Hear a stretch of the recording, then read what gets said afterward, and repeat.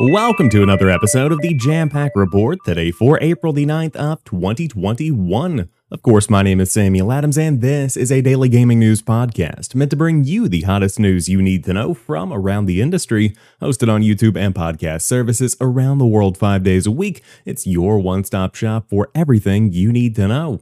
So if you enjoyed the show and you like what you see, hit that subscribe button and keep coming back for more. Unfortunately, we got some bad news yesterday. Deathloop has been delayed again. This is the second time the PlayStation 5 exclusive has been pushed back. It is now releasing on September the 14th of 2021.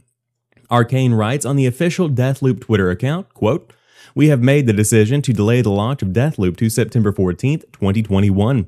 We are committed to quality and preserving our team's ambitions for Deathloop while ensuring the health and safety of everyone at Arcane. We'll be using this extra time to accomplish our goal, create a fun, stylish, and mind-bending player experience. We apologize for the extended wait and thank you all for your passion and excitement. It is the fuel that powers our creativity and our hard work. We can't wait to show you more Deathloop soon." From game director Dinga Babaka, art director Sebastian Mitten, and Arcane Leon team. So there you have it, another big delay for 2021, and I say it every time a delay story pops up. Jason Schreier said months ago, we are going to be seeing a lot of delays in 2021, and as time goes on, that is becoming more and more apparent. This is something that should have been expected, and it's something that many people have been expecting, because the impact of COVID-19 on development cycles is just beginning to really reach its peak. You are now seeing what happens whenever you have a year of working from home. And for me personally, this is okay. As I always say, it's better to have a game that is delayed than a game that is released prematurely in a poor state. On top of that, I've been taking the past year or so to really dig into my backlog and to play the last 5 years of games that I might have missed, to return to some favorites. I'm getting ready to start playing Dead Space for the first time. I've never played the Dead Space franchise all the way through, and I want to dive back in on the Xbox Series X. This gives me the opportunity to do so. There is not by any means a shortage of games to enjoy. There is a shortage of new experiences, but even then, you still have plenty of games that come out from time to time. And on top of that, it's looking to be a very packed fall 2021 and, of course, 2022 as you see these releases really begin to roll out. Another question that many people had is, how does this impact the exclusivity deal that is behind the scenes? Because as we all know, Deathloop is a PlayStation 5 exclusive, but with Microsoft now having purchased Bethesda, it stands to reason that eventually Deathloop will probably go multi-platform after maybe a year or so of exclusivity. That's just something that a lot of people are assuming, including myself. So how does this push impact that release? That's a big question that many are wondering. Ultimately, what you need to know is that Deathloop is now coming out on September the 14th, 2021, rather than in May as it was originally intended to.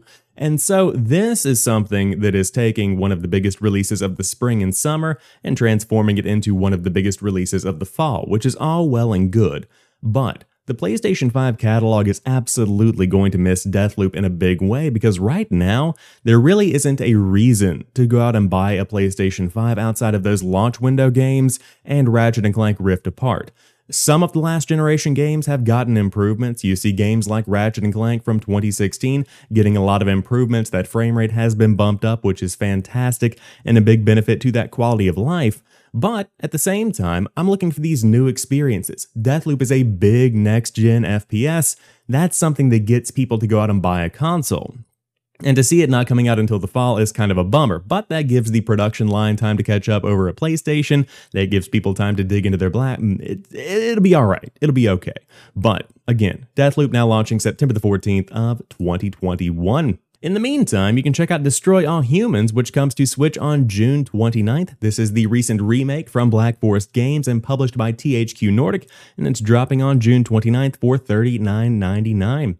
The Switch version also includes the skin pack, which brings a whole bunch of skins for the in-game appearance of your alien, and then you have Crypto 137 editions and DNA Collector's editions available as well. But the cult classic returns and invades everything but your privacy, terrorize the people of 1950s Earth in the role of the evil alien Crypto 137. Harvest DNA and bring down the US government in the remake of the legendary Alien Invasion action game. Annihilate puny humans using an assortment of alien weaponry and psychic abilities. Reduce their cities to rubble with your flying saucer. You'll love to see it. This is one of those cult classics that people absolutely fell in love with, and the remake has been very well received. It really does capture the magic of the original while also modernizing it for a new generation. Cool to see it coming to Switch, and again, if you do want to pick it up, it's coming out on June the 29th, and you can always find the entire rundown on that week's episode of The Drop, my weekly show that lets you know the hottest games coming out across every single platform, uploaded to the channel every Sunday. Be sure to subscribe for that. And finally, if you're looking for something to play this weekend, Borderlands 3 Director's Cut DLC is available now on PC and consoles. This includes a new raid, murder mystery missions, behind-the-scenes content, and vault cards that give you access to upcoming bundles of themed loot. When you play with a vault card active, you can work up to level up the card, and by completing daily and weekly challenges, you'll earn access to 100, or I suppose a ton. I misread here. I said 100 unique weapons. No, probably even more than that. But themed loot is coming your way. It's essentially a bounty, which is pretty cool to see added. But if you want to pick up the DLC, it's purchased separately for $14.99. You can get it from Green Man Gaming, which is running a 15% discount, bringing it down to $12.74.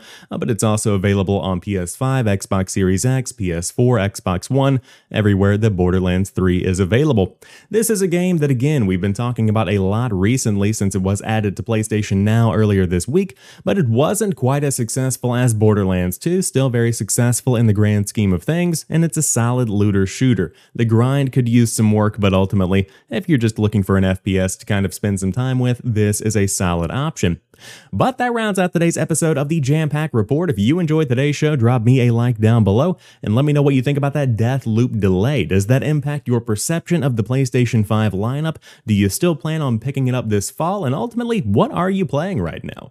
With so few games really coming out and breaking new ground, this is giving a lot of people time to catch up on their backlogs, so I'd love to hear what you've been spending your time with. But until Monday, you guys have a fantastic weekend. I'll talk to you soon, and peace.